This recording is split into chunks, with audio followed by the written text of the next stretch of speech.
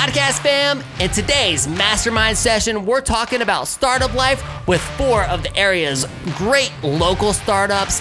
Episode 160 starts right now.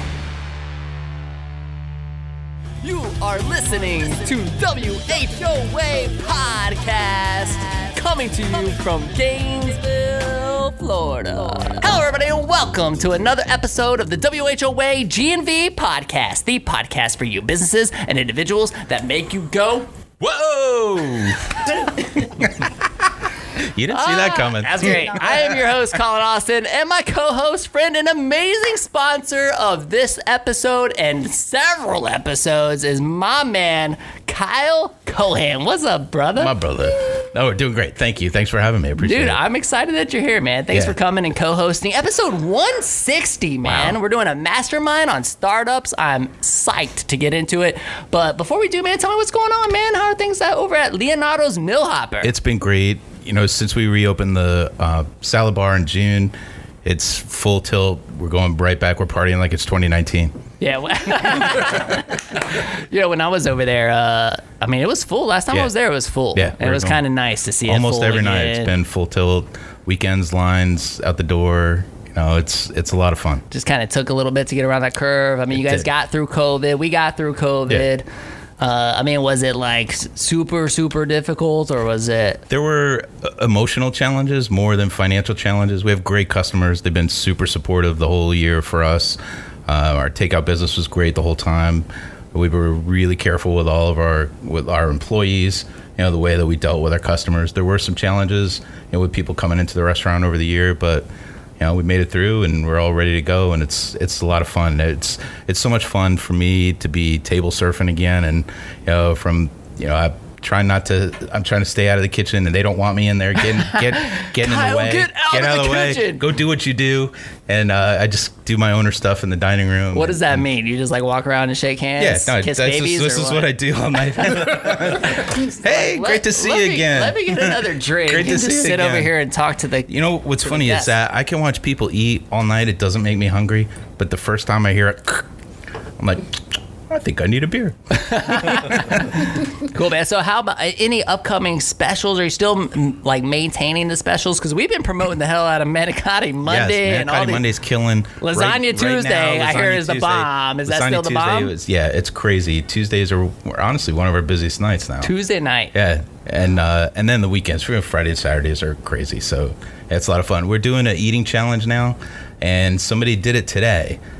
2 guys ate a large 3-topping, 2 orders of rolls, and a pitcher of beer. And it took them exactly 40 minutes and 20 seconds. 40, 20. What? Oh, okay. So what's the challenge? They got to eat the whole thing? Yeah, 2 people together. I'm gonna change it to 30 minutes because they did it in 40. So it's a new thing for us. So yeah, it's an eating challenge that we put on the menu. They were the first guys to tackle it, and they did it, and it's impressive and also disgusting. So what did they get? I gave them T-shirts, and I put a board up on the right next to the salad bar. So a picture of them up and I have to come do that just so I can have my picture that up. That would be awesome. That's what I need. Yeah. Oh man, so like, when are we gonna do like an event? We need to do like a WHOA G&V networking thing, or just have everybody come say, "Hey, audience, come out there. I'll be out there." That'd be great. We'll hand out some shirts, eat some pizza, drink some beer. Tomorrow. Tomorrow. When does this episode come out? Yeah, we'll definitely have to make that happen. Okay. Because now that things are kind of normalizing. Yeah. Well, it's funny you said that. A lot of people, our regular customers, have told us that when Leonardo's opened the salad bar, that's when they knew everything was going to be okay. We're getting back to normal. That was the thing. Yeah. Cool, man. Well, I'm excited to have you here, man. Bro. Thanks for coming. I'm excited for all of our guests here. These are all really cool businesses we're going to talk about. Yeah, you guys, these are always my favorite episodes. I mean, just always diving into this little roundtable session, a mastermind session is what we like to call it, and just diving into tonight, startup life. Got some awesome startups, and but before we get into that, I also want to tell everybody that we got some exciting news because the head ball coach is opening up Spurrier's Gridiron Grill Grill. And what was the date? 8/11, they said. Okay, so Yep. August 11th, it's happening. They are opening up Spurrier's Gridiron Grill, so make sure you guys check it out. I know that they have been super busy recruiting. I've actually admired how intentional they have been about this process of recruiting the best talent. They're trying to get up to like 300 team members. big to stuff. run. And this place is huge. It's like the 9th largest restaurant in the state of Florida, so they need a lot of help. Yeah, I mean, it's going to be awesome, and I'm excited that they have announced the date that they're going to open. But I wanted to just give some love to those guys, give love to Coach. I'm also, I want to get in there and record a podcast with Coach Spurrier. Awesome. Because they have a podcast studio inside the restaurant. Yes. Yeah, which is so cool. So I can't wait for that to happen. That's definitely going to happen at some point. And but man, there's just so much amazing thing and so many amazing things happening over there. And I would just say, like, if you are interested on getting in that team, getting on that team, go to SpurriersDraft.com and apply for a position. That's SpurriersDraft.com. And they're already doing like a bunch of private events. I mean, this place is huge. You've been to one, haven't you? I have not been yet. I haven't either. I have a lot of friends that have, and I'm like, what the? I'm jealous. Yeah. I'm jealous, but I can't wait to get over there. I mean, Freddie's invited me, but it's been like, man, I've been on the ground. I've been on the ground. I've been on the ground floor over here with the scooter. I mean, if you watch my John Spence episode, Yes. I've been on the ground floor, opening the door. It's Back to the Future. Yeah, 9:30 in the morning, locking up at 5:30 in the evening, and then doing all the business owner stuff before hours or after hours. So I haven't been getting out much, but anyway. Much love to the team over at Spurrier's. Yes, congratulations on getting that place open. I cannot wait to get over there and see it all. And if you're looking to get on that team, go to SpurriersDraft.com. And let's get into today's episode. I am so excited, you guys. Today on the show, we have Patty, Amber, Bryn, Jacob, and Isaac joining us to talk about their startups and startup life. So let's go around the room and let them give us a more formal introduction. You guys, we'll start with the ladies on this side first. Let's go around and, introduce yourself and introduce your business, please. Well, first of all, thank you for calling me a lady. That does not happen much. Because we are no ladies. I'm Patty Carniccio of Patty Can Gypsy Wagons. I'm Amber. Oh, wait, episode 160.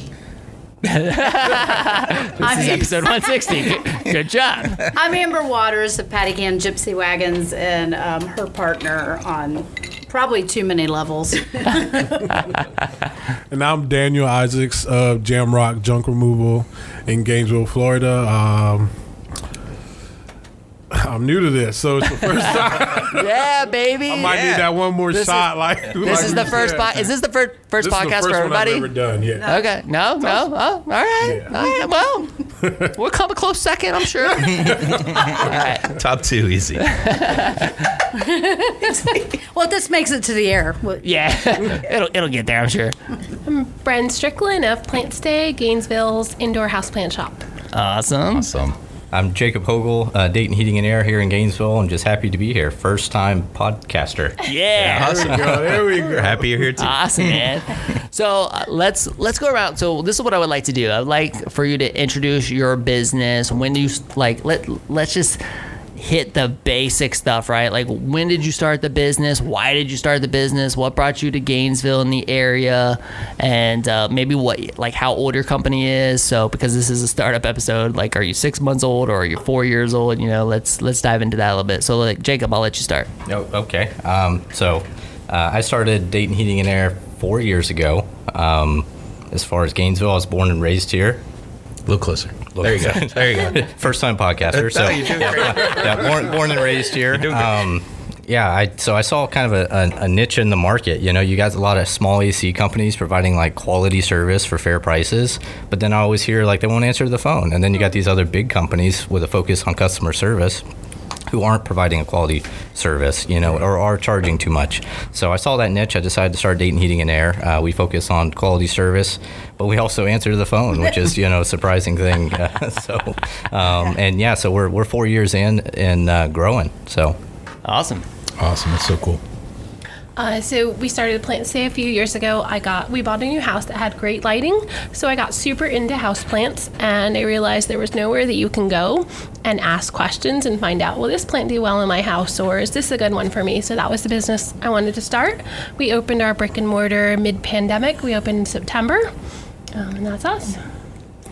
I mean, starting a business mid-pandemic, was this like a really good idea? It was planned to do before the pandemic, and the Okay. pandemic hit just like 2 weeks before we had our first large event. So we already had a ton of plants, and we had to keep going. There's like no stopping There's it. no right. plan. There's no plan B. No plan B, just keep going. No, that's like how I started. Okay. So I wanted to get out of my job and find something else. Oh yeah, that's right. I wanted to get out of my job, like the everyday job. It was a good job. I just wanted to do something else, and so I started looking for different stuff to do. What were you doing? I was working at a warehouse, pretty much like inbound receiving, Okay. and it just got monotonous. And so I found something in junk removal. I was actually just looked at like different industries, and I needed something that I could quit my job and still be able to like provide for my family and, you know, cross all the T's and dot all the I's. So I found that, and I started right before the pandemic hit. And then it's like, okay, everything shut down. Okay, I just quit my good job. So, but, you know, I always told myself, like, I haven't been like a bad worker or anything like that. So I was like, you know, I left the right way. And if I needed to, I'd been working there for about 8.5 years. So I knew I could go back. So I was like, let's see how it goes. And turns out I didn't even have to look back. So that's pretty much Did you how- have the moment though? Like, I think I can't did. believe I just let go of this I job did, right in. But my like, right- wife, she was like, look, we've been talking about this. You've been planning on it. You've been saving on it. Just go ahead and see what happens. And I was That's like, awesome. dude. That's so cool. So I just went ahead and did it, and it all worked out. That's awesome. And like it actually took off because like I'd have crazy calls like, "Hey man, I'm sitting at home. I'm doing this renovating. I'm doing something. I'm updating my kitchen. I need this stuff hauled off." I was like, I'm there. I'm doing it. You know. So it really did work out. Nice. Yeah. Yeah, that's I awesome. feel like most people's like wives would have been like, going back to work. Good job. Yeah, totally. Get No, that's back awesome. to work. No, know, No she's- startup life for you. She's my really friend. awesome with that kind of stuff. So, but Oh, she that's knows awesome, I'm not man. gonna be like, I just quit.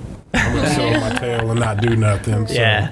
yeah, Right. it definitely Dan, worked out. Yeah. Dan, now, you've had other guests on that have had similar stories where we weren't quite sure. And then just all of us have been so fortunate to have a partner who says, you had this dream, let's do this thing. Yeah. And I support you, and I know that we're going to go. It's awesome, man. Yeah. It's awesome. Yeah. That's a huge piece. It is. I mean, Yeah. we can always dive into more of that Yeah, later, yeah. but like, That- I mean, that's a huge piece because, you know, I always tell a lot of people one of the reasons that I've been able to do what I've been able to do so long is because of my wife, Yeah, and 100%. and I'm not so sure it would be so smooth if we hadn't. I mean, I'll just say it. The truth is, like, I started the business before we were married. Like, she was my girlfriend at the time. You know what I mean? And it's like, so this is all she's ever known. Right. I don't know if it would be as easy if I was just like, you know, working a full-time job and now, hey, man, I know there's a pandemic about to happen, but like, I'm gonna like quit. I didn't know that part. I know. I'm just, I know. I'm just messing with you. But I did know, like, I had a support system, and we'd make it work one way or another. So That's awesome. That's a cool story. That's awesome. Yeah, very cool. So I'm Patty, and on the day before my 60th birthday, Andrew Bennett of Checker Trailers called and said, "Hey, I'm closing my gypsy wagon business. You want to take over?" And the reason why he called me was because about 5 years prior, he built a teardrop camper for us. And every year I'd go down and say, "Hey, Andrew, I want to do this or that. Show me how to do it. I want to do it." And then when he decided he was going into the tiny house business and he was going to close his doors, he called and he said, "Hey, man, you and Amber would be great." And here is Amber 3 years later, and we're making it work, even with the pandemic. Awesome. That's Yeah. So how long you guys had it for? Well, we started the year before the pandemic, January of that year, we started, and in our business, you have to go to trade shows. We were guided to go. So, Patty, I'm sorry, was that January of 19 or January 20? January 19. 19, okay. Right, 1903 to be. It feels like that. Here we are, 100 years later. So anyway, so that first year, and how we started the business, he said, Andrew said, Patty, you want to do it? And it was built on regrets, because I said to Amber, if I don't do it, I'm going to regret it. No, I think I said that to you. If you don't do this, you're gonna regret it. There may be some truth to that. So we went with no regrets. Yeah, no regrets. And jumped in. Yeah. Awesome. Well, she has a long history of working for the state of Florida and having, a sure thing job with benefits and all of that. Right. I've been an entrepreneur pretty much my entire career of doing hair. So for me... How long did you do that for? Well, I still do it. Okay. So I've been doing hair for 36 years. And I own... In what capacity? Like, you have your own salon? Well, it's on I the have side, my own out of your salon. garage, like what? Yeah, I have my own salon here in town for 23 years, The Tease. And the pandemic killed it with like a sledgehammer and some knives.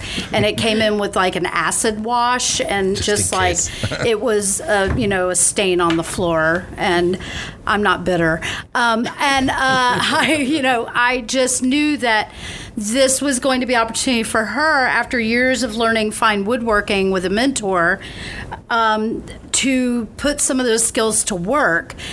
I knew I loved my teardrop, but I didn't really know a lot about Andrew's Gypsy Wagons.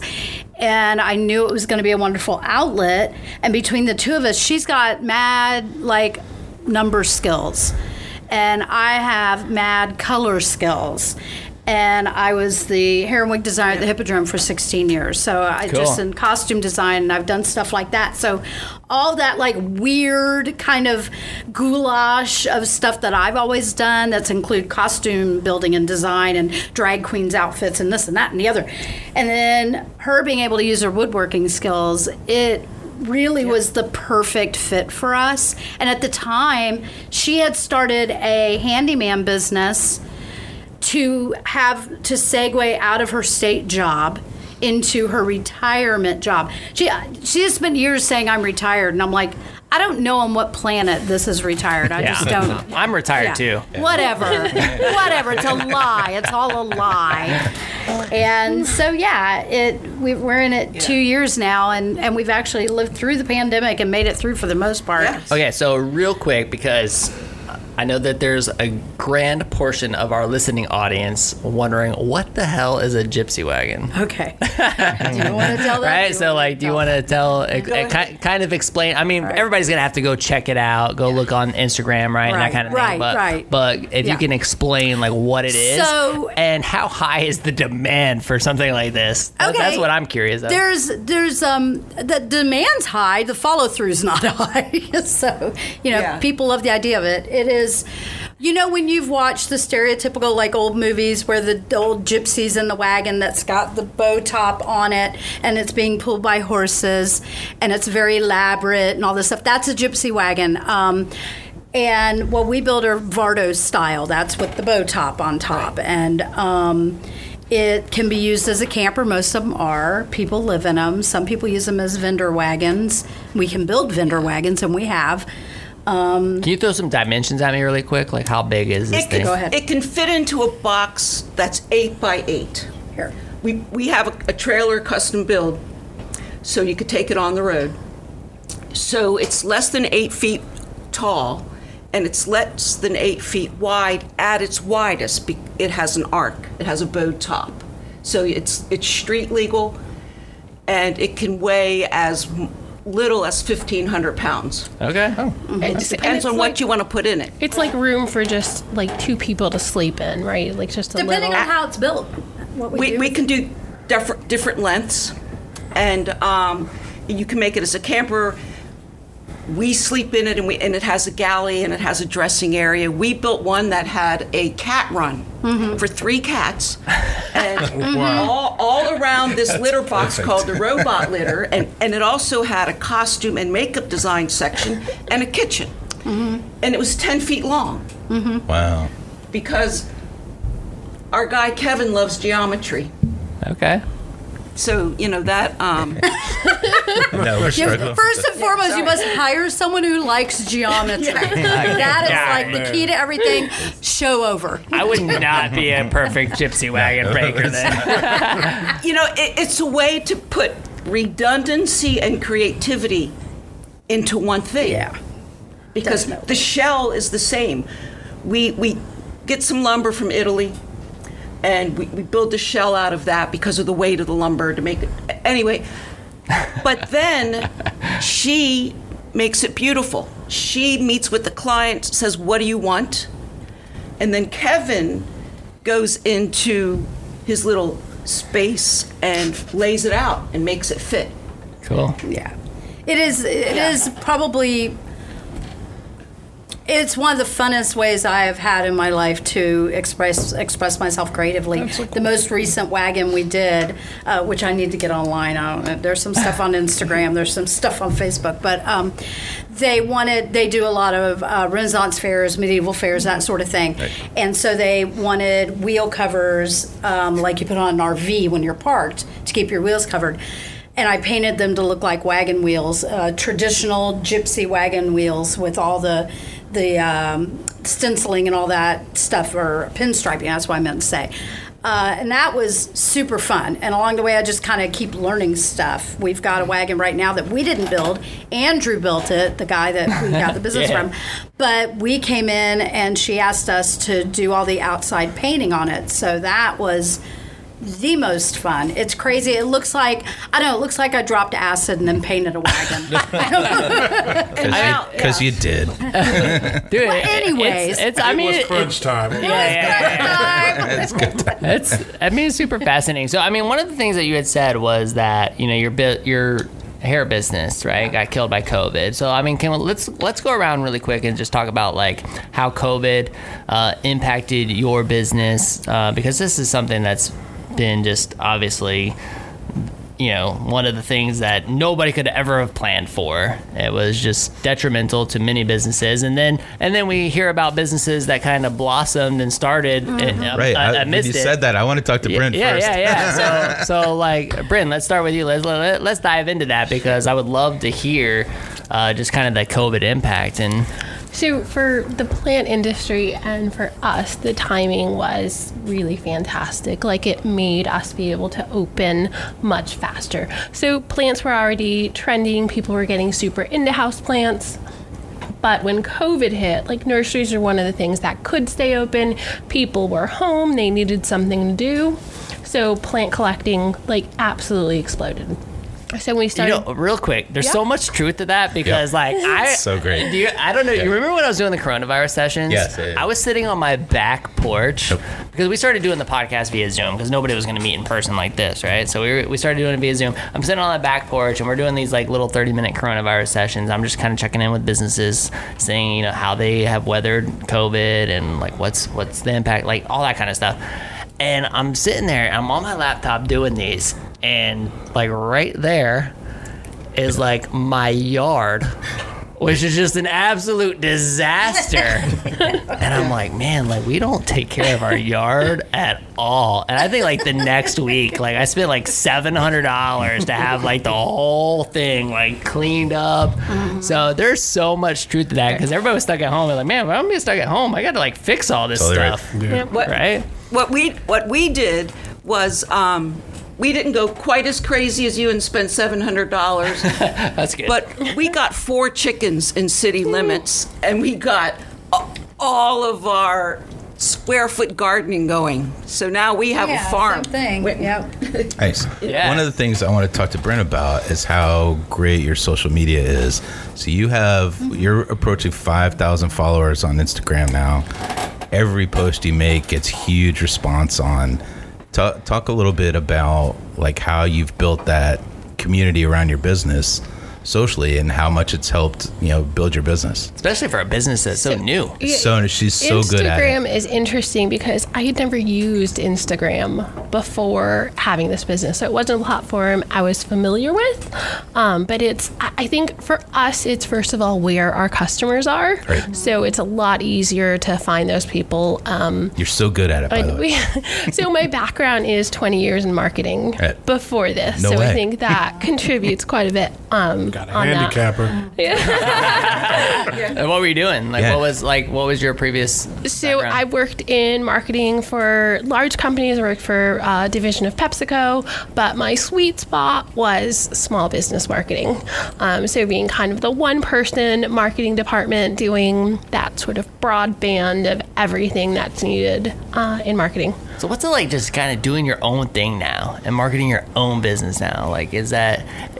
I gotta imagine it's super rewarding, but I mean, where's your mindset as you kind of head into, the rest of 2021? Sure. I think at this point, because when our business started, I don't know what the typical first business year is like, but I think ours is probably a little bit above that sort of typical trajectory.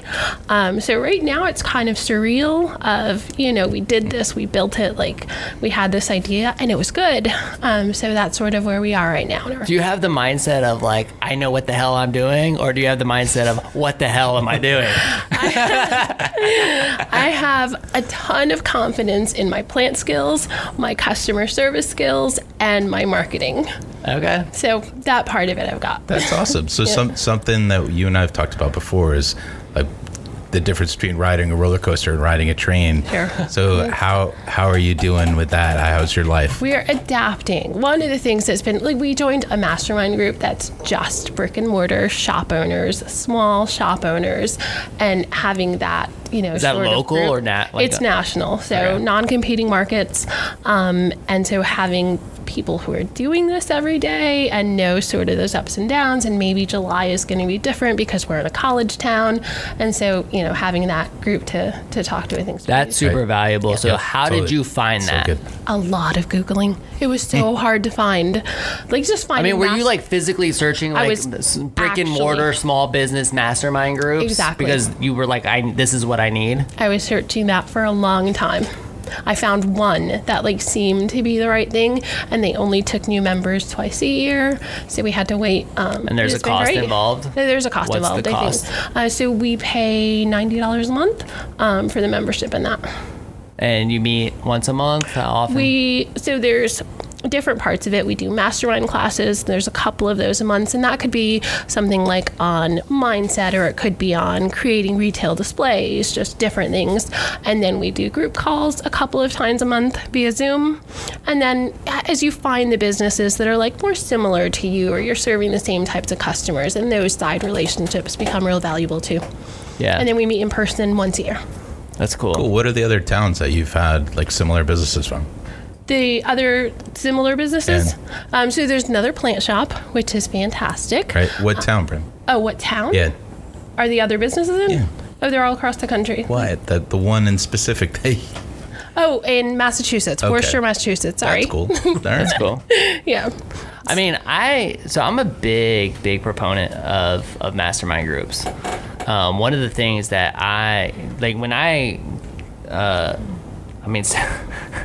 I've told this story a couple times, I'm sure, but I used to have that Chamber of Commerce sticker on my door. Yeah. It was area chamber member, right? And I walked into my own business one day, passing this decal, and I was like, I'm not really sure what I'm paying for, or I'm paying for this membership, but I'm not using it, right? Sure. And so I reached out to the chamber, and I was like, hey, I'm using this, or I have this decal, and I pay you guys, but I'm not sure why. I'm not really involved. How do I get more involved? And Stacy actually reached out to me from the chamber, and she was like, hey, let me come out to your business. She sat down with me, and she talked to me about doing something exactly like that. It was can I have you facilitate this little mastermind group? This is something that we're working on. And I started doing that, and it was the most valuable thing that I had ever been a part of, to the point where, even in recent years, I've helped the chamber put together other mastermind groups. And I can't express that enough. Whether it's like reaching out, Googling and finding the right one, or getting involved locally, just sitting down in little groups like this and hashing out aspects of business, challenges, employee struggles, cash flow struggles, all the stuff that we deal with that we're kind of afraid to even talk about, right? Like, Yeah, totally. I spilled my guts on the John Smith's Yeah, right, episode, yeah. right? I'm like, hey, man, there's times where Go that- back one episode and watch Yeah. what happened. man, there's pretty intense. there's times where you just reach those moments, but like mastermind groups will really kind of pull you through that, right? I think it gives you somewhere to be accountable. Like I've always worked with teams and I do great in that environment, but then when you're on your own, like who do I check in with? Like, is this sound right? And if you find the right mastermind group where you can even like look at financials, even if it's just percentages, and see, is this looking good? Yeah, that's awesome. That's awesome. Is anybody else in a part of a mastermind group at all? No, not currently. I was just curious. Yeah, super beneficial. I have a question. Yeah, please. Going back to you were starting this business and you had all these plants. What kind of labor is involved in what you're doing? Sure. So our original plan was to grow all of our own plants, and we discovered right after our first pop-up that there is no way we could grow the volume of plants that we needed. So most of our plants we partner and purchase plants. We grow more of the rare and hard-to-find plants. That's what we focused on, actually growing. And how much labor is involved? In the growing of the plants? No, in In- your part of the business. In our part of the business. So we weekly pick up all our plants in person. So that's probably a 15-hour day to do that portion of it. When you say we, can you give that a number? There are 2 people who take care of that. Yep. Okay. Cool. Yeah. So I mean, you have a physical store. Where is the store at? We have a brick and mortar store. It is across the street from Ballyhoo in the same plaza where Ace Hardware is. Okay. That is where we're located. Is So it- everyone who's here, can you visualize that location? Yeah, I'm trying. I'm it like, took a lot of trying to find the right landmarks that would make sure people knew where we It'd be are. Hogtown Brewers. It's right there too, right? Yeah, that's Yeah. right. That's right. Sorry for exposing myself. So Jacob, talk to me about COVID impact for you guys.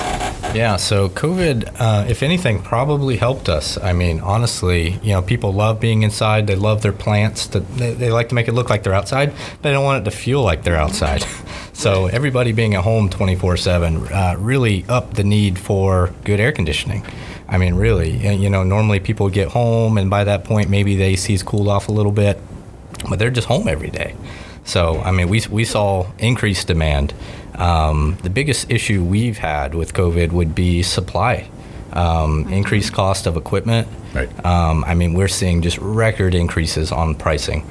And then, of course, supply issues. I mean, just physically being able to get air conditioners is tough. It makes it hard on a sales standpoint. Normally, we can do a good, better, best option, and then I can get it for you, whatever you want. At this point, it's kind of like I can get it for you today. If you want to take your time and wait, maybe not tomorrow. So we're still dealing with that. The supply chain is super messed But up. at right least now. you're able to get them. Most of the time. Okay. We did. I mean, we sold a unit in March. I contacted the supplier. They were 3 months out. Yeah. ACs typically go in within a week.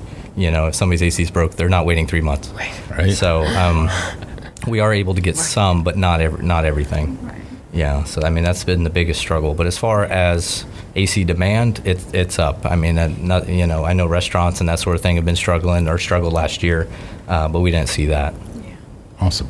I want to talk to you about labor demand because we talked a little bit earlier about people answering calls and not answering calls and not being able to meet the demand of the market that's out there. Putting supply issues aside, talk to me about your ability to find good employees and people with the skills because I'm a big fan of trades, and if I could, one of the things we talk about, if I could go back 20 years, like if I could change something, I'd learn how to be an HVAC. Yeah, I mean, we can make it happen. You want to buy a restaurant? we can Training trade. available. We can trade tomorrow. But no, I'm a big fan. All the trade companies that we use, I'm a big fan of all theirs. They all do a great job. They're all really family oriented. They're great values. You know, the companies that we do business with, I'm big fans of all of them. I've looked at your company. I'm a big fan of yours.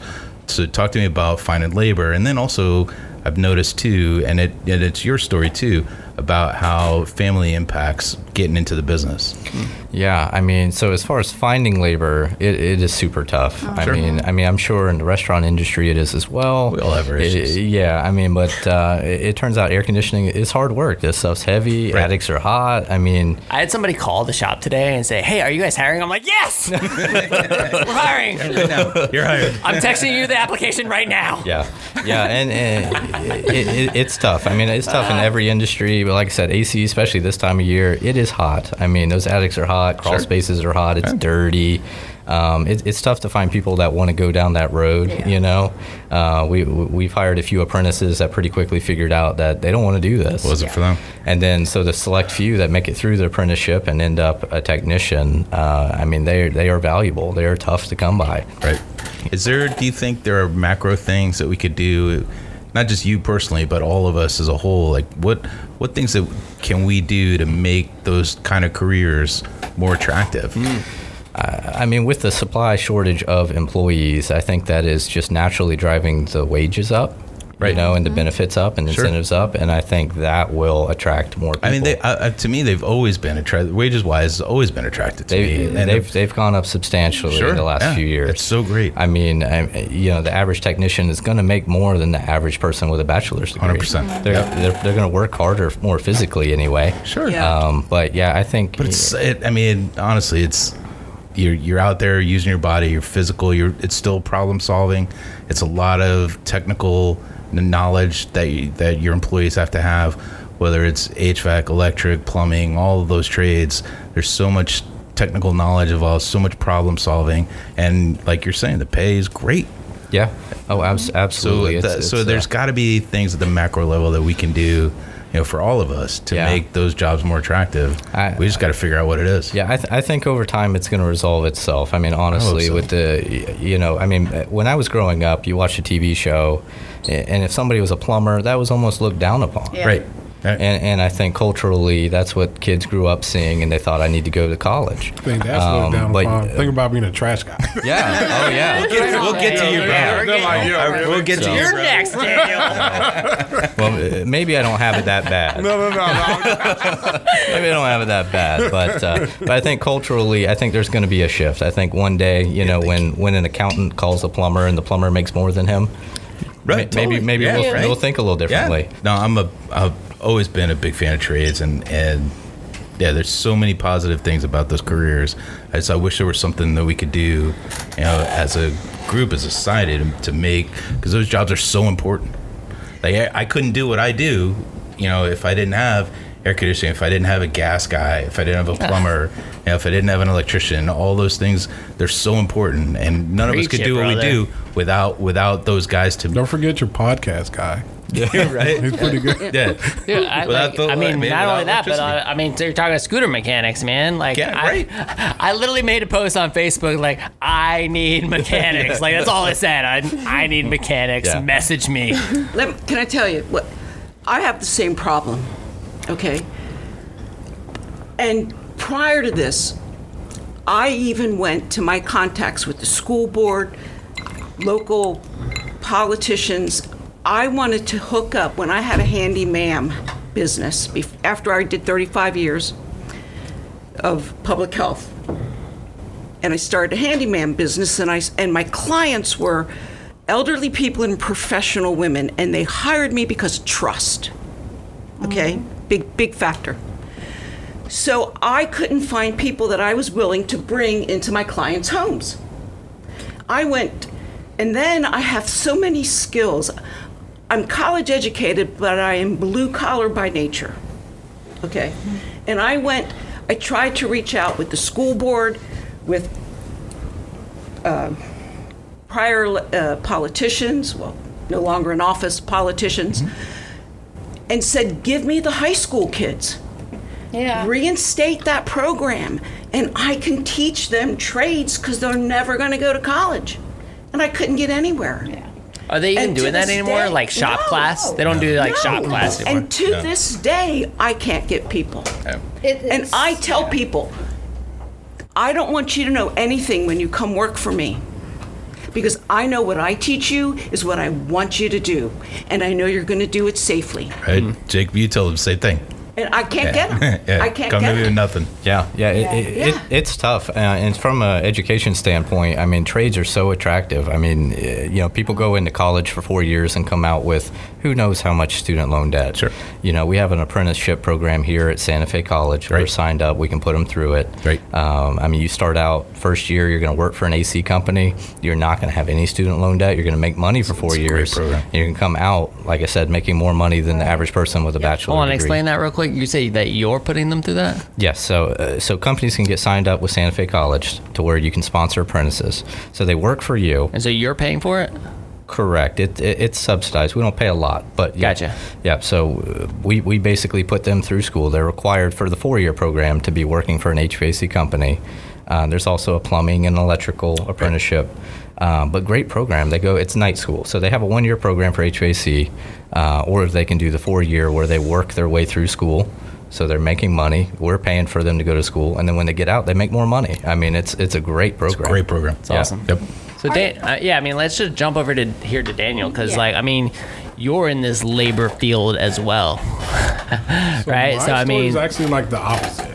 The opposite. Fortunate. Oh, this is great. I love when things are the opposite. So, I don't have like this big team of guys, but it's like they just come. Like I literally had like 1 week since I've ever started that I didn't have any help. So I had one short week, and it really wasn't even a full week where I didn't have help when I needed it. But like since then, it's been like guys have been like readily available, and maybe it's because like I've been able to find groups that were like friends, and they were like, "Hey man, I need a good job," and he's like, "Well, if you come to work, he'll put you on," and like they come to work and they do whatever's needed, but it's also not like you don't have to go to school for it. You know what I mean? It's Gotcha. not super hard. You're going to get paid well, and all you really have to So do is that go to why? work. Is that why you haven't had trouble? Is Could be. because you're it just very paying well well? could be. And I mean, I like to think that the culture there, like for us, like I want to have a culture where everybody's like excited to work and I guess jives together. You can do that with hauling junk? Yeah. I think you probably See, that was so should Scooter. try to do that. Yeah, because it's one of those jobs where it's like, Come on, guys. you're moving the mattress. Some junk today. Yeah. Let's go. So you get like a mattress, my old and then refrigerator. you get like a job that's like gross filth, or it's like it's ridiculous, or like a hoarder house or something. A lot of people are not going to be like, let's do that. They're Let's not gonna be go. like, hey man, that I think that's been sitting there for like 6 months, and like, no, it's actually 9, but let's go tackle it. They're not gonna be like, let's do it. Right. But no, my guys really have a good attitude about what we're doing, and they'll roll their sleeves up and get in there. And when we get clean jobs that are relatively easy, we do them, and then when we get dirty, nasty jobs, we get in there and do them, and just can't wait for that shower to come. You know what I mean? So, I mean, even if you have like the suit, you almost always still feel like icky. Like it's just. oh yeah, that's the word. Yeah. Yeah. So- There's some satisfaction to that. I mean, right? Like, I think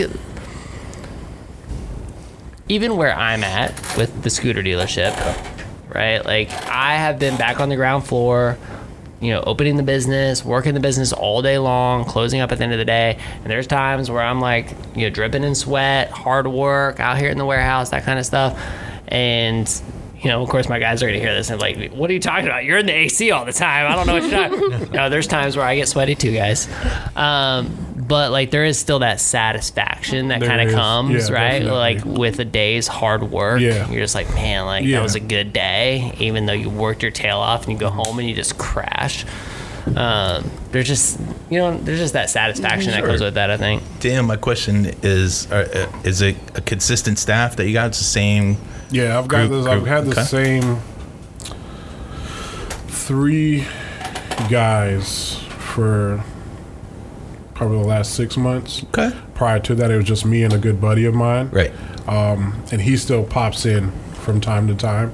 He actually has not a full-time job, part-time job at another facility. So he works at night there, and then he'd work with me during the day. So it's a bunch of hustlers. Yeah. Yeah, I mean, that's they want to that's solid. get. That's yeah, good. They're definitely in it to Bunch win. of hungry dudes. Yeah. So That's I awesome. mean, it's really worked out, and I really haven't had to do very much searching. Now I'm also like very quick to be like, you're not cutting it, you're gone. So I've had like 2 or 3 of those guys. Sure. But really and truly, like, it's really been good. Awesome. Tell me the craziest thing you've ever cleaned up. The craziest thing? Either dirtiest, craziest. Tell us a good story. No, I can't do that. Now that you said that, you have to. Did you find a non-disclosure? It's like the scooter guy one time had me come over. Yeah. But, you know, Pallets. I can tell you where there is a secret box in one specific gypsy wagon. If you want to ever trade secrets, I have a couple. No, you, No, I actually really don't have very, very bad jobs. You get like the job. hold on. You just mentioned putting a hazmat suit on. But I mean, it's kind of like you put it on for like a just in case. But there's never been like anybody like, Just in case. oh man, I put know. my hand in that toilet. Have you by turned accident." down any jobs from being too? That's a good Oh question. no, I don't. that's a great no, question. one of my guys was like, you can say no. And I was like, no, that's the only time you're gonna hear it. No. Right. So no, I will turn down a job if it's something out of my scope that I can't do. Right, I understand. Like Okay. legally, like if somebody like I'll do a small shed removal because I do like small demo. But somebody would be like, I want this whole building demolished. And I'm like, I thought you were gonna say if meth- I gotta I get thought you were gonna something say from meth the lab. city to do it, I'm like, no, I can't do it. You're like, no problem. That'll be $100,000. Right. I got you. No, but there's not much that I say no to, but I mean, when you guys think of junk, what are you guys thinking of? You're thinking about like Think about my garage. your garage. And the fact that you're gonna or have to just come and extra clean it stuff out. sitting bro, Like I I'm- said. In the corner. My wife and I have already talked about it. We got a 4-year-old refrigerator to there. in the garage. Yeah, stuff like that. So I mean, you might have a dust attack every now and then, but Right. Have you ever taken anybody's junk and sold it? yeah. Yeah. Hell yeah. Hell yeah. Yeah. No, I mean it's very rare, to be honest with you. A lot of people are like their stuff is like very prized to them. And so you'll come to get it. Like they obviously want to get rid of it, but they want it to go somewhere else. But it's like it is trashed. And so you're like, I kind of know nobody else is going to want it. You know, and even if somebody, like, say somebody told me, like, hey, I'm looking for a couch, man. So if you come across one, let me know. Ooh, that's cool. It's like, okay, I got Good you. opportunity. And then I come across this couch and I bring it to him and he's like, yo, it's not really my style. He's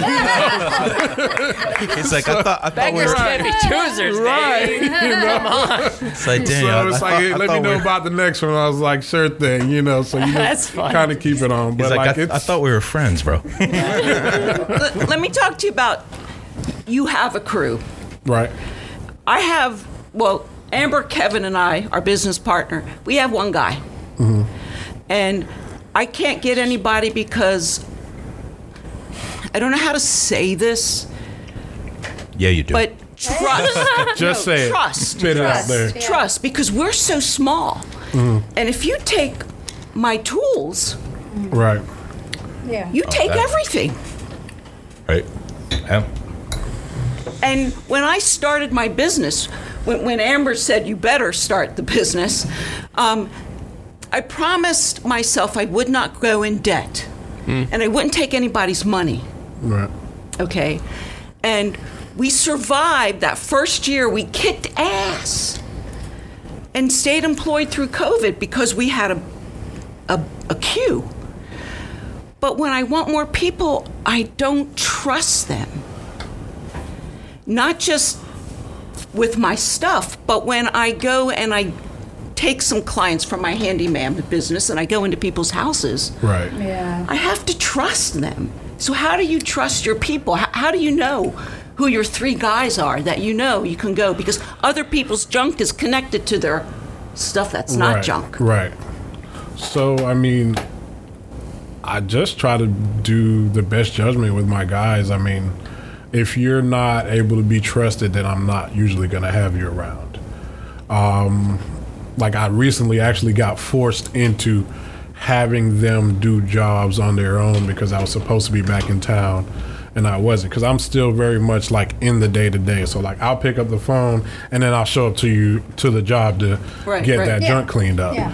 And but yeah, like long story short, I got stuck and I pretty much was like, guys, I'm gonna send you the jobs and keep you updated and you'll make the runs for me. And I've had nothing but great reviews on them while we were out of town. So I mean, it really just worked out, and I was just like, I'm lucky. Like that's why everybody's like, it's good help's hard to find. And I'm like, I've got another guy right now that is literally waiting for me to hire him. Okay, so Send him to Patty. send him to Patty, and if he doesn't know how to do a fraction, I will teach him and I will pay him to learn. Okay.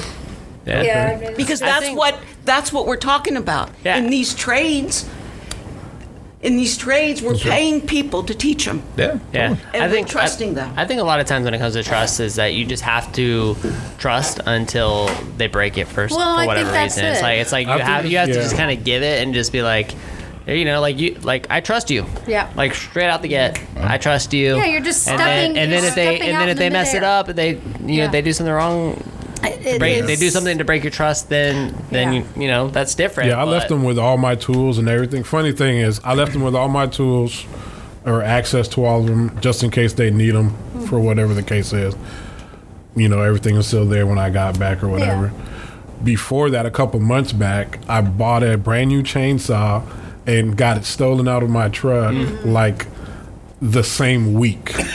And that had nothing to do with anybody Right. else. There was actually just a string of people breaking in, and it just happened to be that the passenger side door doesn't lock when you hit the lock.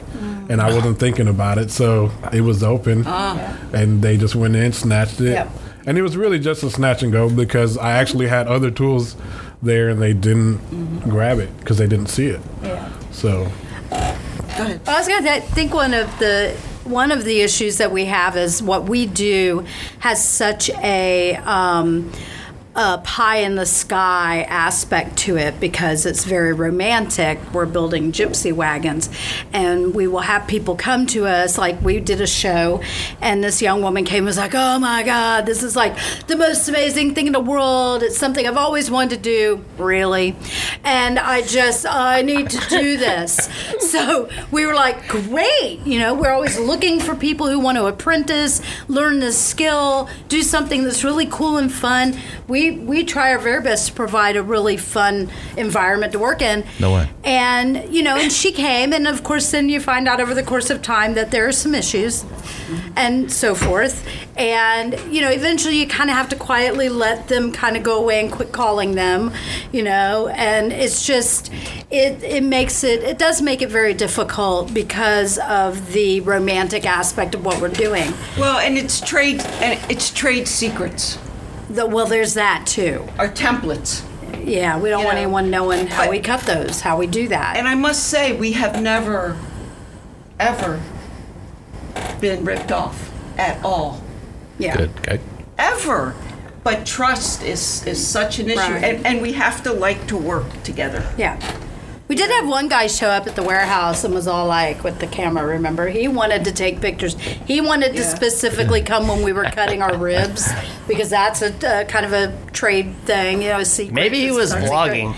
And That's what I maybe he was, I don't know. but yeah, it's an issue. So we are always kind of trying to put feelers out. You know, you have a son who doesn't want to go to college or a daughter who doesn't want to go to college, but they want to send them to us. And then getting them to come and do that is an issue. You know? So how do you vet? And how do you vet? How do you check your people? Potential people. So if you open an air-conditioned plant shop, if you Turns think out. of the people who, if you retail is sort of your best option because you're in college or, you want a second job, an indoor plant shop is really appealing. So you have all kinds of issues. You're just like, you're crying in the corner with your plants going. Sourcing plants right now is incredibly hard. I am crying for you. I just got to tell you. No. That's our challenge. What do you do to vet? Oh, well, so it's pretty tough for me. So as far as finding skilled labor, if you're vetting too hard, you just won't find anybody. So when it comes to finding apprentices, I'm just looking for good people. I can teach them what to do. Unfortunately, half the time when I teach them, it turns out they don't want to do that. Yes. But yeah, just finding good people. Somebody that just gives you a bad vibe, from my experience, don't hire them, Right. So at my last company, I worked for a large lawn maintenance company in town, and I used to do the hiring there. So we do have some input on how we vet in that arena. So it was like a really detailed process. It was a phone screen with like 3 specific questions to pass on to an in-person interview, and then there would be a working interview before a hiring decision was made. So it was like a really slow process to get there.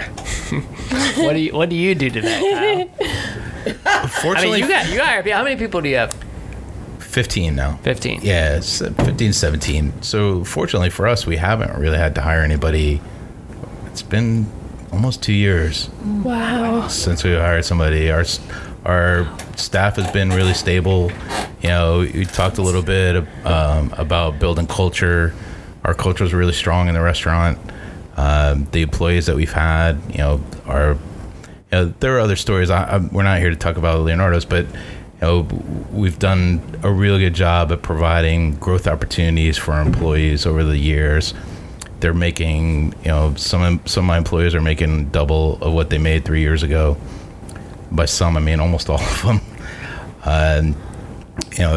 Our business has been consistent, so they're constantly, in the restaurant business, as long as you're challenged and you maintain some level of volume, that you're able to stay involved.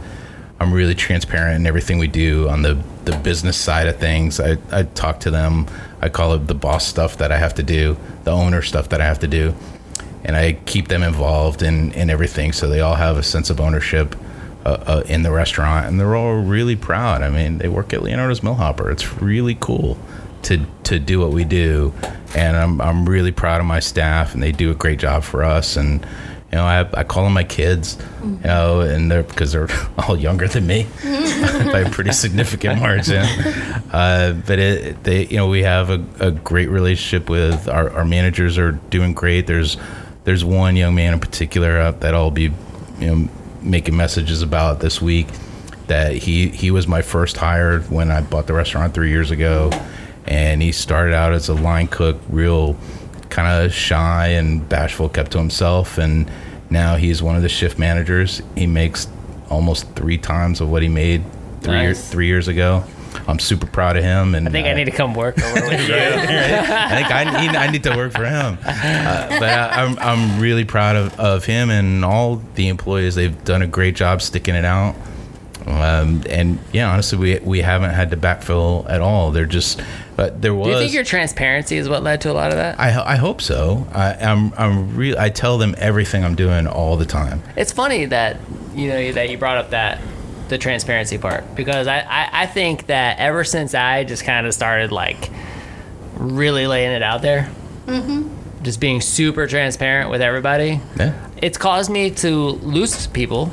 Yep. Because they had to go off and get new jobs because I was super transparent. I mean, like in the episode with John Spence, I'm like, yeah, I don't know if we're going to have enough money to get to the end of April. Right. And I don't know if we're going to survive beyond that. And what happened? Like, people had to go get new jobs, but then I still held on to a handful, and I'm rebuilding. And that whole transparency thing, I think, is huge. I think so too.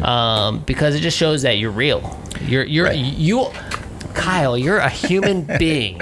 Even though you're a business owner, you're a human, and everybody here is human, and that transparency is meaningful. Yeah, and I think that they know that I'm concerned for each of them individually too. Right. So one of the things I say is that, good. and for all of us, one of the things I say a lot is that the difference between having your name at the top of the check and having your name at the bottom of the check is 1 inch and a whole world apart. You have a whole different set of responsibilities when you're the one signing at the bottom. And we don't do that a lot. It's a lot electronic, but it's the image of the thing. When you're the one signing the checks, your set of responsibilities is very different than when you're the one cashing the check. So we have this different set of things to keep in consideration. So with my employees, I let them know, here's what's happening with the business. Here's what I'm doing. I'm dealing with these vendors. I'm dealing with that vendors. Here's what's happening today. Here's our sales numbers. This is what my goal is for the week. This is what I expect to do on Tuesday, Wednesday, Thursday. Here's with our general manager. I tell him here's the payroll percentage that I want to have compared to sales. My food costs compared to sales. So everybody knows exactly what I'm expecting of them, and so they take ownership of the business too. So they're involved in this place that's been around for 45 years. It's such a cool responsibility for us to have to take care of this establishment. And they all, I really think that over the time that I've been there, that they've really taken ownership. They have that same, not the same level, but that same responsibility, that feeling that I have of we need to take care of this place and do the best that we can for our customers to make sure that we keep on providing this nostalgia, this memory that people have of Leonardo's. And that's what's worked out for us. It's awesome. It's a pride of place. Yeah. Yeah, it's it really really cool. is. Yeah, I think that's a really big thing to be able to bring everybody that works there together. Even just allowing them to have some kind of input on something that you're thinking, and they may be able to say, hey, well, what about this? And it completely changed, exactly what you were going to do, but it was like for the better. And I've definitely had days where I'm like, I think we should do this. And I'm like, I'm going to do this, and it's going to be this way. And the guys are like, well, why don't we just do it this way? And I'm like, nah, I don't think that would be a good idea. And I've had those days, and I've got to hear it all the way back. Well, since the boss man wanted to do it that way, we're getting home at 7 o'clock. Well, it's a good thing he's paying me. So, Right. And it all works out. And then I have like one day where I was like, one of my main guys, his name is Marcus. And I was like, today is Marcus Day. Whatever Marcus says goes. So we went out and we had a date. Marcus just got a $150 bonus for this hour. I'm trying to tell you, we go out there and like, I think we were done. It was like, I expected it to be like 5 or 6 when we were done. We were done like 2 o'clock. And he was like, see what happens when you listen to Marcus? So like, great. And then he goes to my wife. He's like, see, that's why I'm the employee of the year. That's funny. I'm offering profit sharing. We did a smaller version of our Vardo Gypsy wagon, so you can pull it with a full 4-cylinder car, which opens the market up primarily to more women. And what I said to the guys is, Amber and I will put all the money in for all the materials. You guys do the design and you do the labor, and we will share the profit equally after we get reimbursed for materials. So they come in on their off time and they build it, and they let it evolve. And we haven't sold it yet because they haven't finished it yet. But it's a way for them to invest in the business and me invest in them. Yeah. That's cool. That's awesome. Yeah. So, I mean, we got to wrap up in here in just a few minutes. So, like, what I love about these sessions is, we can throw out a challenge and kind of hear everybody's perspective. So, what's like one challenge that somebody's dealing with that you'd really like to kind of get, everybody's perspective on? Has anybody got something? Millennials. Okay. No offense what's to the anyone in the what's room. the challenge? That's fair. But I think for us the challenge has been, I kind of touched on it earlier, is the expectation versus the reality. The expectation of this is going to be so cool and I get to do this thing. And the reality being it's going to be hot, it's going to be dirty, you're going to have to bust ass. If it's hot outside, do you really want to be starting work at 11 in the morning? You really don't. You need to start earlier so you can end earlier when it's still kind of cool, that sort of thing. And and just this kind of weird place. And I think the problem we're having is finding people that kind of think beyond that, you know, a little bit. And I think because we're two old ladies, we have a real hard time with that. I don't think we think like them. No, we don't. And that's really, and there's more of them than us. So what are you doing to set the expectations? Anything? Well, whips haven't worked. What I did, Deprivation chambers, I don't know. let me say this. I backed out of the warehouse. Thank you for joining us for episode 160 of the Anyway, Yeah. Well, the old lady backed out and let the warehouse run itself, and they are doing better. Yeah. So that's what we did. Is my old ways backed away. Yeah. She quit strangling them. I just kind of came in and one day and just went, that's it, I'm banning you. You can't come back in the warehouse, because everybody was in such a tizzy. And I think that's why, because we have such a different idea of what that looks like when you're trying to produce something and you have to put so many hours in to produce it and make it happen, and you have a time frame to do it in so that you can make money. You know, you can't just go, oh, someone paid us $30,000 to build this thing and then take a year to build it. Yeah. You just it's not a thing. It's not a house they're going to live in. Right. It's a recreational item that they're buying with extra funds they have. So what you are talking about is accountability. Help us. The thing that I struggle with Yeah, the no, it's most. challenging. Yeah, you know, I'll let the group speak. Help. Anybody? Yeah, well, kind of along those lines, something I've definitely learned is my time of as a business owner, entrepreneur, is you have an employee and you're like, I can't seem to make them think like I do, and that's why they're an employee and you're an entrepreneur Yes. and a business owner. Right. The mindset of an employee versus an entrepreneur is very different. I mean, we are so dedicated to these businesses, you know. It's like I'll work 14 hours a day. Why won't they? Because it's their job. It's not their business. It's not their life. So yeah, realizing that the employee mindset is that much different, I think it was a big thing with me. Sure. Is setting the expectations lower. I think we just have too high of expectations sometimes. That's true. That is It's challenging. true. But how low does it go? How low do you go? I'm mean, not right. saying low, Right. but not 14 hours a day. I mean, I don't know if this will help you at all, but one thing that I do very often with my team is I set a big 3 for the day. And I will like grab a piece of paper, literally grab a piece of paper, I fold it in half like this, and I write big 3 at the top, and I list 3 items. No matter what, these 3 items have to be completed before the end of the day. And I will give it to my service team, and they'll get it done. And they usually get it done pretty quick. You know what I find is that if I don't give them that list, those 3 things never get done. Yeah.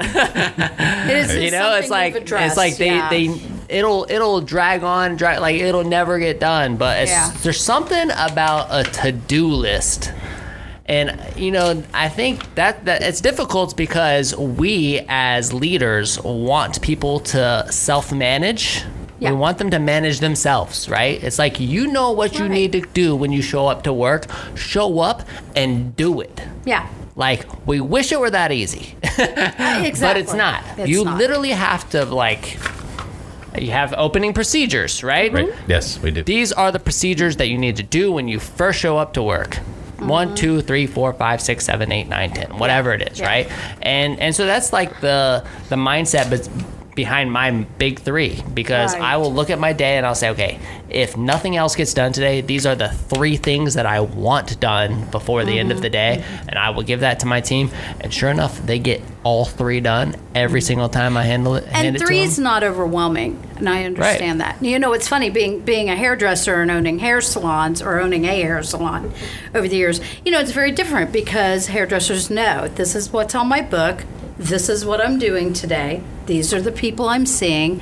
So, you know, I didn't have to do a lot of micromanaging in that regard. Right. You know who these people are. You know when they're coming in. You know what you have to do.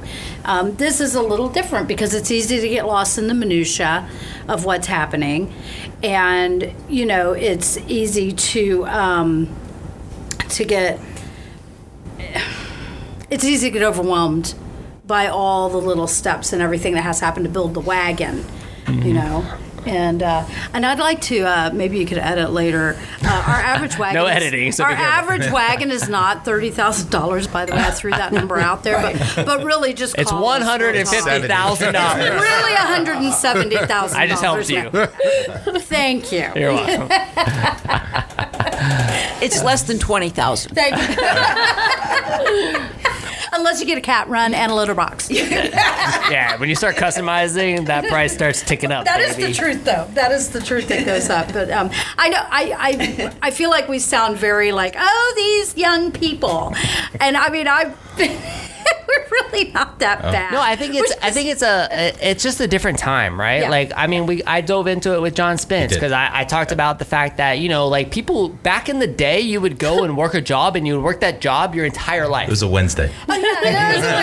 You know, like, Okay, so and that's just not the Brenda's case that anymore. big. Like people bounce around and they go to different, you know, they'll do different there's so many 3 or 4 or 5, opportunities. 6 There's different so many careers, right? There's so many different things that you can do that take a lot less time and are a lot easier, and you may not necessarily need or want to get like top dollar.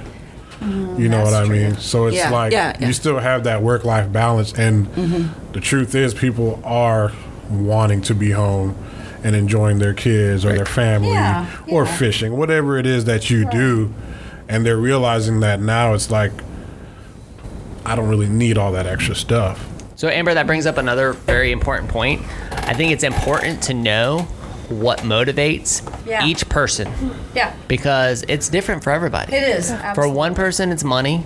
For another person, it's leaving at 4:30 in order to get home to coach the kids' soccer team at 5 o'clock. Right? Like it's just different for everybody, and it's our responsibility as leaders to know what motivates each individual team member on our team. I think that's an excellent point. one of my guys wants to live the van life.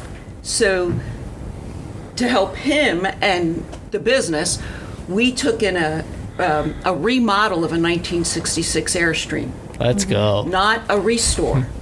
It's now, what do you want as a family? And this Airstream's been in the family for 3 generations. Yeah. Oh, cool. So there's a lot. That's cool. But I must say, getting back to what you were saying, I remember when we landed on the moon, and a phone was something my grandmother had. And now I'm supervising people who are having 15 conversations at one time on their phone. And they're using How do the they do phone. I can't tell them to put the phone down because the blueprints are on their phone. So for me, it's Yeah. it's a little bit of a stretch. I understand that. Like, I mean, there's times where I see my team members on their phone, and I'm like, "What are you doing? Get off your phone!" I was watching this video about scooter stuff and that I needed to know. I'm Right. like, oh, Yeah. okay, keep doing what you're doing. Never mind. No, carry on. Carry on. Carry on. Right. Just posting how great it is to work in the restaurant. Yeah. I can't get mad at anybody. So, anybody else have a challenge that they're dealing with before we wrap this up? Throw anything out there, you guys. Anything at all. Yeah, the challenge of starting a new business, we had so many sort of different avenues we were going in, and we still do, and sort of figuring out when do you cut this off. That, I mean, it's still doing something, but it's not where our focus is, and that's a challenge, I think, right now. Is what exactly? Like So cutting? much. you have kind of Let me think. And if you're selling, so you decided to get rid of one line of scooters because they weren't serving you for whatever Totally right. reason. Yep. So making those decisions, I think, is a challenge. Like we started doing installs of different types and, all these different things that maybe aren't the core and figuring out how to focus on. It's funny, Brett. So I talk about that all the time. Is for us, to translate to our business, is just having a smaller menu. Like you go to some of these restaurants, they have, like you go through the menu. That means all their food sucks. Yeah, right? For sure. So if you're offering too much stuff, eventually all your stuff is going to suck. Kyle Cohen, everybody. Yeah, so you're totally right. You have to focus on what you do and do it as best as you can. Like if you know what you're good at, do those things, to the best of your ability, and then the customers will know that if when I go to Brent's store, I know I'm going to get the highest quality service, highest quality product, because she's not wasting her time on this other stuff that doesn't generate revenue, that doesn't really fit what her business plan is. She just does what she does really well. So it doesn't all suck. Yes. Yeah. Because it'll take away, because you'll spend your time and your energy on this thing that doesn't generate returns for you, and you're wasting your time on this other stuff, instead of focusing on what you're really good at and what really drives revenue and profit for you. It's like pruning a plant. Yeah. It is. There's a dead leaf. There's a dead leaf over there. I mean, that dead leaf's not coming back. That's a good analogy. Yeah, that's awesome. I would say continuously go back to your why. I think what continues to happen as business owners is we start to grow, we start to think about the new opportunities, we start to think about all these things, but we lose why we actually started doing this, right? And I mean, I've even been in that place. Like you're talking about you said dropping a scooter line. We did that. We dropped Vespa, right, which was one of the most well-known scooter brands in the world. Right. Like I dropped Vespa this year, and I said, you know what? I'm getting back to the core. The core reason why we started this business was because we wanted to serve students, college students. I started this business as a student who couldn't get to class because the bus was always full. So I was like, as a student, most students, not all, but most students are not spending $5,000 on a scooter. Right. So I'm going to eliminate that. And I'm going to, so I just really kind of zeroed in on the core. And I think that happened because I kept saying, okay, why did I originally get back into this business? Why did I get into this business? And now that I'm back into it, now what? Because that was a big piece of it. Like I've kind of been absent. I haven't been the primary operator of the business. I haven't been the primary operator of the business for a couple of years, right? And now I'm back on the ground floor. And as soon as I step back on the ground floor, dude, my eyes were opened again. I'm seeing everything through a completely different lens. Back to the lens when I started back in 2004, the early days. Are you happier? I will say that I'm happy. I will say that I'm happy. I'm very happy. And a lot of that comes from my faith, because I'm a very faith-based person, and I know that God has a plan, and I believe, completely in that plan, and I look forward to seeing that plan unfold. My passions have shifted, and that was kind of the core, discussion in the John Spence episode, was that my passions have shifted. I've had New Scooters for Less for 17 years. In 2018, I started this podcast with the sole purpose of really building Gainesville, keeping our top 6 talent coming out of the University of Florida here in Gainesville, attracting investors and experienced talent to Gainesville, building as many connections and collaborations within the business community as possible. These were the missions that happened, and I started this podcast on a pure whim. Didn't know what I was doing, and it's grown, and it's grown, and it's grown, and it's been fun to build relationships and meet amazing business owners that are doing incredible things. And now, that's my passion. If I could drop everything I'm doing right now and do this full time, I would. But as John Smith said, I like to have a stepping stone before making that leap, you know, like having something pretty solid. And this isn't solid enough yet. I think it will get there. You know, but New Scooters for Less has been the financial driver for me for so long. It's what provides for my family, right? And so I love selling, I love marketing, I love what I'm doing in there. But I know that my life's purpose is not to be the owner of a scooter dealership. So it's just giving it time for God to like allow that transition to happen and to allow it to happen on His time, and I'm completely okay with that. And that's the way I perceive it. But so I'm happy. I'm happy when I get to interact with customers and they come in and I see that they get so excited about getting a new scooter. It's so fulfilling. Like I love that. The University of Florida has forever been impacted by the team here. You know, like 2004, there were no scooters on campus. Now there's thousands of scooters all over this community. We've noticed. Yeah. I'm glad. So you know, so that's what it is, right? Like I'm happy. As an entrepreneur, and maybe you guys can empathize, you become impatient.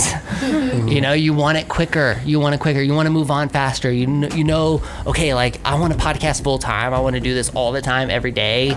Like this would be the dream. It's just not there yet. This is still the side hustle, the thing that is going to impact Gainesville in a completely different way. But I just got to give it the time, you know, and for now, New Scooters for Less is paying the bills, so I will allow it to do so. All right. It's a long-winded answer to your question. Yeah, you got the bonus answer. So anyway, I don't know if that helped at all, but I continuously go back to my why as to, you know, the reason I even started New Scooters for Less was to help college students and provide for their transportation needs, right? So it was easy to kind of make the decision, okay, you know, New Scooters for Less was Vespa was a great addition to New Scooters for Less for a time period, but now that I'm streamlining things, it makes sense to kind of let that go. So continuously get back to your why, and don't ever, as startups, like I would encourage you to never lose that why, like why you started what you're doing.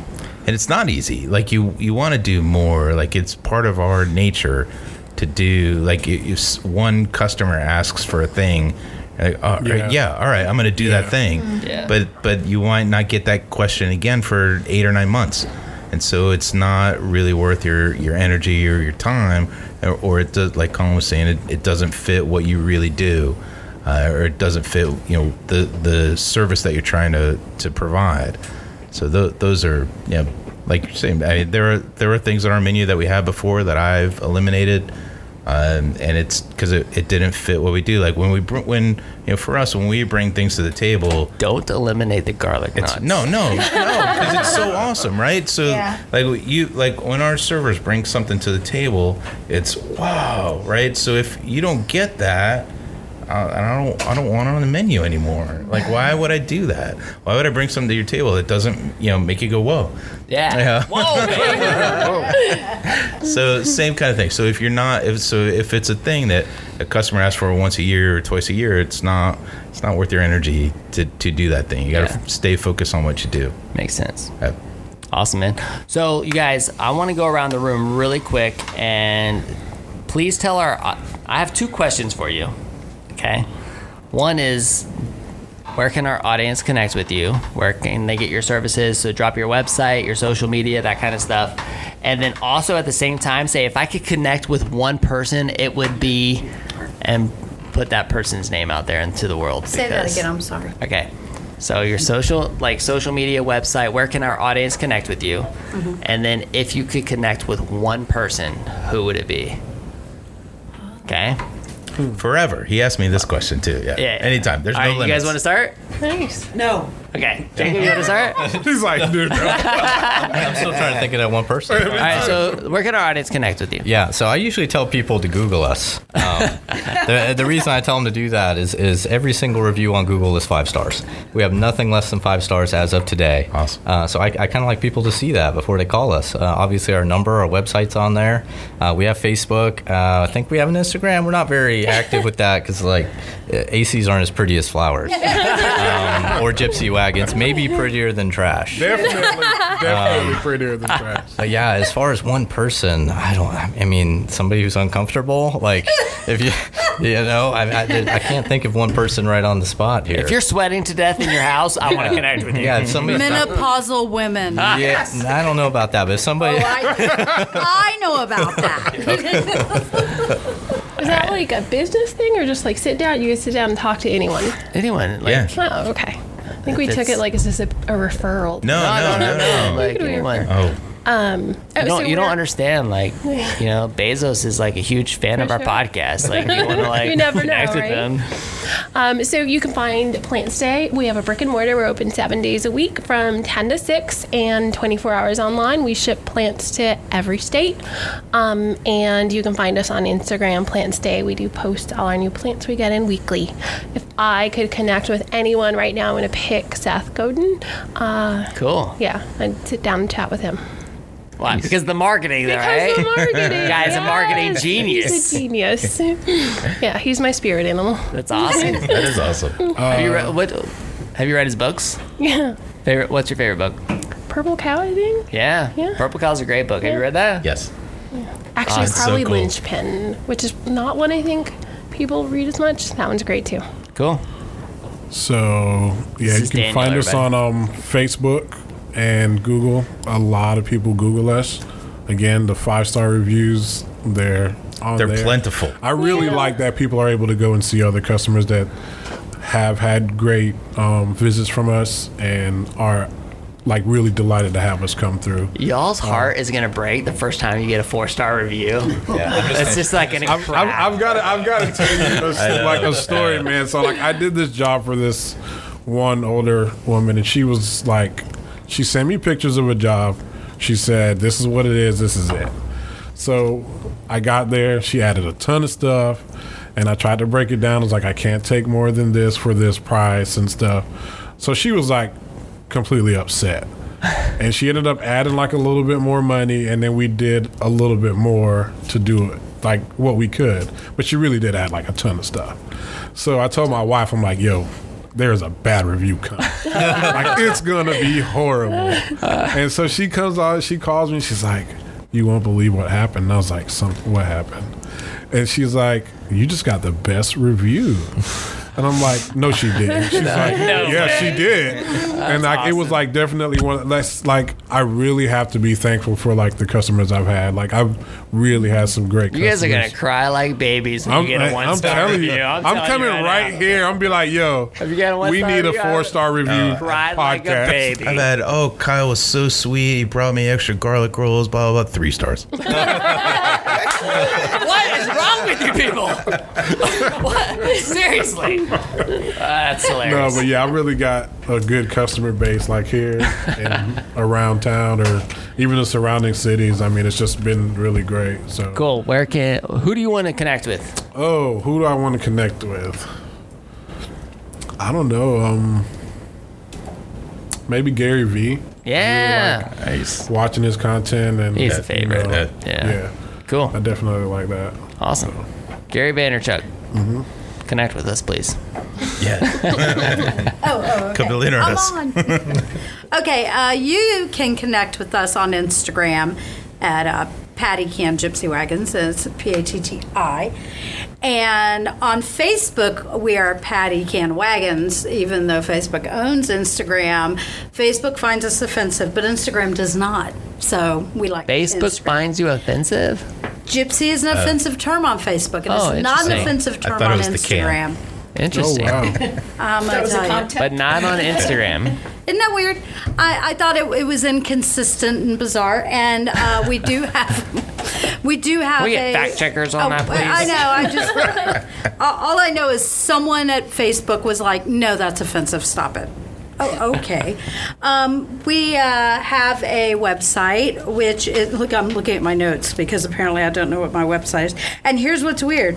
It's not on my card. It's not on my card. It's not my card. Where? I don't see it. Hold on. That's the Gmail. Oh. PattyCan-GypsyWagons.com is where we're at. But you can Google us. If you put Patty Can in, all this stuff's You're going to come find up. it. You're going to find it. And we do like visitors. So if somebody once says, I really want to come down and see what you've got and do a little like tour, we'll be like, man, we're going to be there Wednesday. Come down Wednesday between 1 and 3, and we're going to show you what we're doing. Cool. And you can check it out. Is there anybody in the world you want to meet? Anybody in the world do you want to meet? Really, at the risk of being corny, if I could sit down and smoke a bowl with anybody. No, really. Yeah, be corny. It'd be Go ahead. Yes. Barack Obama. All right. I'm sorry, but that's my answer. That's Don't awesome. be Don't be sorry. I'm down with that as long as Michelle comes because we've already met and we had an incredible connection. She was only 6 inches away from me, and I really could have kissed her. That energy. So close. The energy was amazing. So I'm with you on that one. That was a good answer. Cool. I gave a applaud cop that out answer when I was on What last was year. your answer? I don't remember. I think I said I was you. Me? Yes. Were you sitting across I mean, from it's me? true. I'm always here for you, baby. I'm always here for you. I'm always here for you. I have a few. Walter Hagen is one. I've been playing golf since I was 10 years old, and Walter Hagen. any good? Yeah, he was a contemporary Babe Ruth in the 20s, but he was like Oh, not, he is was he like any good? Are you any good? I could play. I could chase it around a little bit, but in the 20s, like he was in golf what Babe Ruth was in baseball, so Walter Hagen would be one. Cool. And then Christopher Hitchens, also the author, is another great. If there was a all-time thing, that would be another one for me. Cool, man. Hey, dude, thanks for coming. Thanks for having me. Thanks to all So of you much guys fun. for coming. This was a blast. Thank you. Thank you for bringing dinner. Yeah. Kyle brought So pizza good. from Leonardo's Mill Hopper. Yeah. They've been an It's incredible spot. Show them the goods. Can you lift it's it up? kind of coagulated. I mean, it's been sitting here for an hour and a half. But, dude, it still looks great, dude. We're going to eat that up. So, no, dude, thank you for being a sponsor of our show. My Thank you pleasure. for supporting our mission I'm so and glad everything that we're doing here. So glad we're able to do it. It means the world to me. You guys, like I've said it multiple times, like we can't make this happen without our sponsors. They're the ones that actually make it all come a reality, baby. So thank you so much for your support, and thank you to James Leitner, who edits 3 different camera angles to make us all look really good with this beautiful lighting. You're the man. I appreciate you always, dude. James. Thank you so much, James. And you guys, be sure to support all of the sponsors that make the show possible. Go to whoagnv.com/sponsors. And when you do, make sure you say, I heard you on the WHOA GNV podcast, the podcast bringing you businesses and individuals that make you go, Whoa! whoa. We will see you later. Bye.